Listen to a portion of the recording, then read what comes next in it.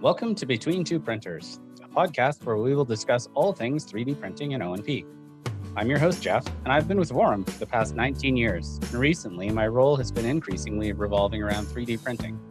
So we decided to create a podcast to discuss and share some of the learnings we've had along this journey. Hello, and welcome again to another episode of Between Two Printers. I'm joined today by Praise. Praise, why don't you tell the audience a little bit about yourself? Thank you, Jeff, and hello, everyone listening to Between Two Printers. I'm Praise DeClaro, the Cranial Applications Lead at Vorum.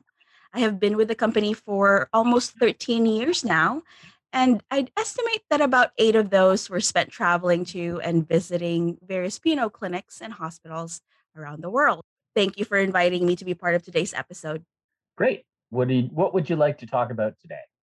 Well, I know that the benefits of 3D printing have been discussed on this podcast before, but I was hoping to have a more focused discussion and consider the point of view of a business owner. Specifically, answer the question, what are the benefits to my business if I adopt 3D printing? Great question. As you rightly point out, we have certainly discussed parts of this before.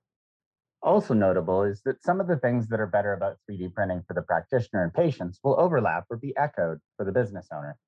If it's better for your practitioner, it'll be easier to retain staff. If it's better for the patients, then you'll expand your business by word of mouth from happy customers. But let's dig in on some business-specific advantages. First off, I guess, are there some specific areas where you were hoping for improvements? And second, for the purposes of discussion, do I assume that you have a CAD system already, or are we comparing to a shop that uses predominantly traditional manufacture? Let's consider a few different fictitious businesses. That will probably cover a good deal of facilities out there. Sounds good. Where do you want to start? Let's start small. We'll imagine a smallish facility with 2 practitioners, 3 technicians, and a few supporting staff. This facility specializes in TLSOs for scoliosis and works exclusively with plaster.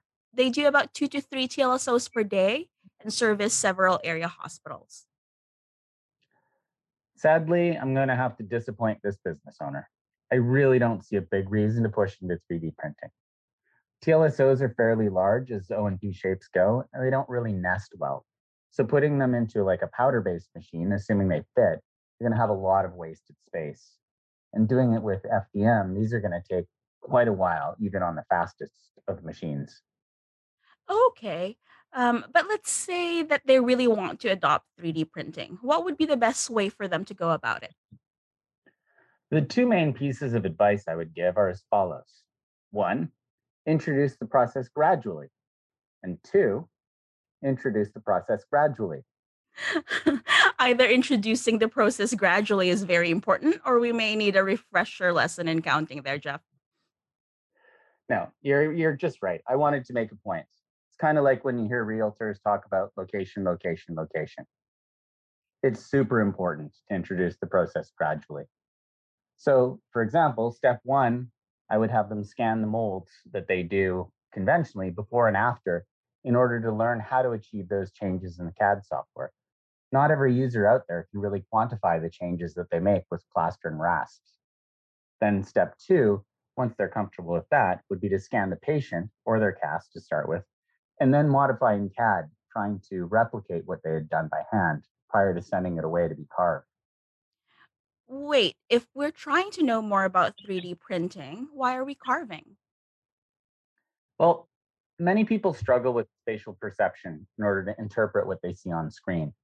Even those with strong abilities in this area need to train their brains a little. The reason for carving is that because the first few digital designs, I can nearly guarantee that there will be things that you wish you did a little bit more or a little bit less. The advantage with a carving is that you can make the changes and scan it to save what you've learned, and then just make one device. Oh, that's fair enough. What's next? Well, continuing along, step 2B, modify the carvings as required. Again, I mentioned that you'll probably want to make some changes, so you're going to end up modifying that carving before you pull plastic on it to make the device. And you'll want to make a few devices this way just to get comfortable with it. Then step 3, just like step 2, but this time order a completed device from someone with a carver. So you're going to scan, you're going to modify, but instead of ordering the carving, you're going to order the final device. And this step is about getting to the point where you trust your own digital design. So once you get there and you trust your own digital design, that's it. You're ready to 3D print. Yes and no. You'll still need to work with the print bureau or whoever it is that's doing your printing to determine the material properties so you can design your device appropriately. Remember that when you're using a carving system, you choose a material thickness that determines a lot of the final material properties. If your print bureau doesn't specialize in O&P, you're going to need to work with them to make sure that you know and understand the materials you're using and the thicknesses so that you can design the entire device, not just the inside. But yeah, once you're happy with step 3, then you can move along to step 4. Just like step 3, but this time you're also designing the outside of the device so that when it's sent to the manufacturer with the 3D print bureau, that you can actually get the complete device. 4 steps. That didn't seem so bad. Perhaps not, but now you can't rush a job. You're on the print bureau's schedule. For so much of scoliosis bracing, also, I see a lot of adjusting of trim lines during the fitting, perhaps more so than any other devices. And so, because of that, you lose some of the benefits of having trim lines designed right into the brace. Okay. So for this sample facility, what do they gain by adopting 3D printing technology?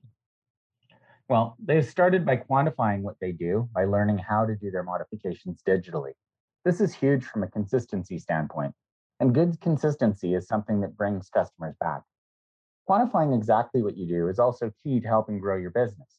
You can't have your whole business rely on 1 or 2 people. By quantifying and codifying the modification process, you're better poised to train others and increase your capacity.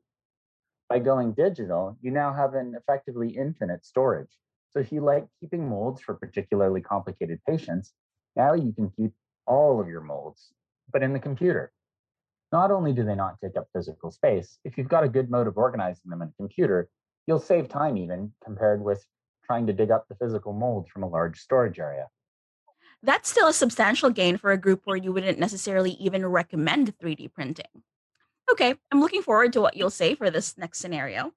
We'll take another small shop that deals predominantly with pediatric AFOs and 3/4 length in shoe orthoses. These guys use CFABs for all their production. They take casts for AFOs and slipper casts for the in shoe orthoses. They then ship them in batches once a week to their CFAB and mostly see clients in group when they hold clinic days. Tell me that 3D printing is going to help these guys. Absolutely. There are a bunch of reasons why this business is going to be able to benefit from 3D printing.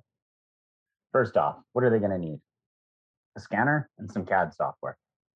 As with the previous example, I would still suggest starting gradually. So first scanning casts, then graduating to scanning patients directly. But once we get to the point of scanning patients and modifying in CAD and sending out for manufacture, what are the benefits going to be? Money. You're going to save a bunch of money on shipping costs. Emailing a design to a print bureau is faster than the fastest shipping option there is, and it costs $0. More money. All the shapes are smaller and easily nested, so you'll pay less per unit volume compared with the TLSO example, because the print bureau will be able to make better use of their print volume. Time. Since this company is already accustomed to running everything in batches, they're not likely to suffer in time to manufacture, but as per the first point, they'll save time on inbound shipping. And better.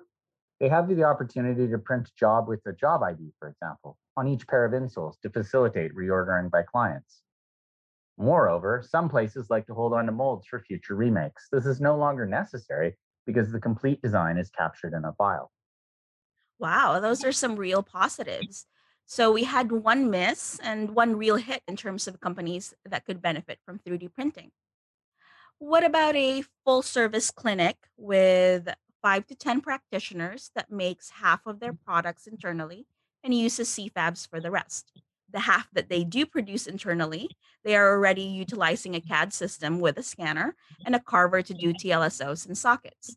They do outsource the AFOs to large CFABs for their pediatric and adult patients. All right, that'll require some thought. So In the spirit of gradual implementation, what I really like about this example is that we have a group that already has some experience with technology. There are definitely a couple approaches we could take here. This is a facility that's doing enough business to possibly justify getting their own printer, first to supplement the carver with sockets, then they could add in AFOs. What about TLSOs? Well, as with the first example, I don't love TLSOs for print. But if they do go the route of getting their own printer, then they can certainly squeeze in a TLSO from time to time if they have capacity and the machine is otherwise idle. Sockets are an area that's interesting. Certainly, the simplest to do is the diagnostic socket, since the long term mechanical wear of the device is less of an issue. Not all print technologies will support the desire to have clear sockets, but for FDM, certainly there are some material options that will work, PETG among them. Definitive sockets are an area they could move into over time as they gain experience and confidence. I do love 3D printing for bulbous sockets, which can be a bit of a drag with carved models. And integrated mounting is another area that works quite well. You mentioned adding in AFOs. Where do you see those fitting in? Part of that will really depend on the style of AFOs being done and what sort of printer they're looking at. How so? What prints well and where? Well, for a more straightforward AFO, say a simple anterior entry, posterior support for drop foot, for example, I would give the advantage to FDM that can bang it out the quickest. If you want to have a two-piece thing with a flexible liner, I could go either way. FDM still has more material choice, but MJF will handle the overhangs better. Lastly, if you wanted to do an AFO with integrated pockets for tamarack joints, for example, then at this time I would probably prefer an MJF printer. It does seem kind of tough to know which printer to get if you want one. Yes and no. I mean, it's really not much different than choosing a different carver if you take a step back. Each has its own strengths, whether speed, flexibility, cost, size, etc. But once you have your machine, then you work with what you have to make the best use of it in the business context. Make what works well that you can do a lot of, but if there are spare cycles, then you can do the other stuff, not necessarily in your wheelhouse. So, how about for this facility? What would this full service clinic gain by bringing on 3D printing? Well, now they have a redundant system in place for manufacture of some of their device, always a good thing. And those redundant systems will allow them to better respond to rush jobs when they come up. And assuming that they started doing their AFOs, then they'll start saving money on shipping and the CFAB costs as they bring that fabrication back into their own control, also allowing quicker response times when needed. That sounds great. How about a full service orthotics and prosthetic department at a hospital? They currently have no CAD CAM solution and they make 95% of everything in house. Well, this is the most exciting opportunity, but also a little daunting. How come? It's exciting because of all the possibilities. It's daunting because they probably don't have much digital experience. There may be a couple recent hires that did CAD at their old jobs. So it's a clean slate, which is great, but sometimes it can be overwhelming for whoever is in charge to grasp how to adopt things. This will be the biggest challenge. I think I kind of get that, but can you do me a favor and paint me a picture of how this might look? Sure. For the sake of argument, let's imagine that the hospital just got a big grant to implement technology in their own P department. The department head wants to set this place up to be her legacy as a state of the art department and lab. Ooh, that's the ideal funding scenario. What would you suggest and what benefits should this extremely lucky department expect to see? First off, in this scenario, remember there's a lot more to treatment than making devices. If there's enough in the grant, don't forget about the other stuff, things like a gate lab and upgraded facilities for the physio people. But once those things are considered and appropriately upgraded and funded, what might we want for this fictional hospital? I suppose for sure a few scanners and a few seats of CAD for the design. I'd probably make sure that one of those setups was fully portable, i.e., a laptop instead of a desktop, to facilitate going out of the hospital to run clinics at other associated facilities. I'd probably want to do a milling machine and a printer. Assuming you can put all those things in and get everyone trained up, how do they benefit? Well, the portable scanner and CAD setup will improve the remote clinics in the following ways. They don't have to bring as many supplies for all the casting. It's definitely some measure of convenience. They could do the design while on site and between patients, so some more efficiency. If desired, the files could be emailed back to the fab center to start on production more quickly. Again, more efficiency. At the hospital, as with the other examples, they can virtually store all of their molds. This is particularly useful for pediatric cases where you will see the same patients again and again, and subsequent devices may just need small tweaks for growth. This saves practitioner time. Whether lifting the foam blank from the carver or the net finished device out of the printer, you don't have to lift giant plaster molds of torsos anymore. This means one small practitioner can do any job on their own without having to find someone else to help move big, heavy molds. That's perfect for someone vertically challenged like me. Any additional benefits? Well, as with the previous examples, if they take their time and do the implementation correctly, or what I would deem as correctly, they will have spent some time quantifying and codifying the modification process. Again, will allow them to be more consistent, will allow them to more easily train new hires and just know what they've done, to be able to go back and review it in the form of digital records. When working in plaster, there's not a good way to keep a record of how you modified something unless you scan before and after modifying. That's not a super common scenario. I think most people get a scanner to be able to modify themselves in CAD or email the files elsewhere to a CFAB. So, in summary, what I'm hearing is that some of the biggest benefits from the business owner's perspective are time and money savings on shipping if you were sending cast to a CFAB, near infinite record storage to facilitate remakes or new devices for patients who have simply grown, a better understanding of the modification process for better consistency, which then leads to easier onboarding of new hires. Is there anything else that should be included? I think those are some of the really heavy hitters. As I often say, it depends. So much depends on what you're comparing it to. Moving from plaster or already using CAD, for example, and what types of devices you focus on will have an impact too. Very well put. Thank you for thoroughly answering my questions, Jeff. I have enjoyed being a guest as much as I've enjoyed listening to Between Two Printers. Thanks for joining me, and maybe we'll see you again. If you enjoyed this episode, feel free to like, review, or share on whichever platform you're listening on. We build these episodes according to what we think you want to hear, so please do leave us some feedback by either leaving a comment or reaching out to us at info@vorum.com. Until then, take care.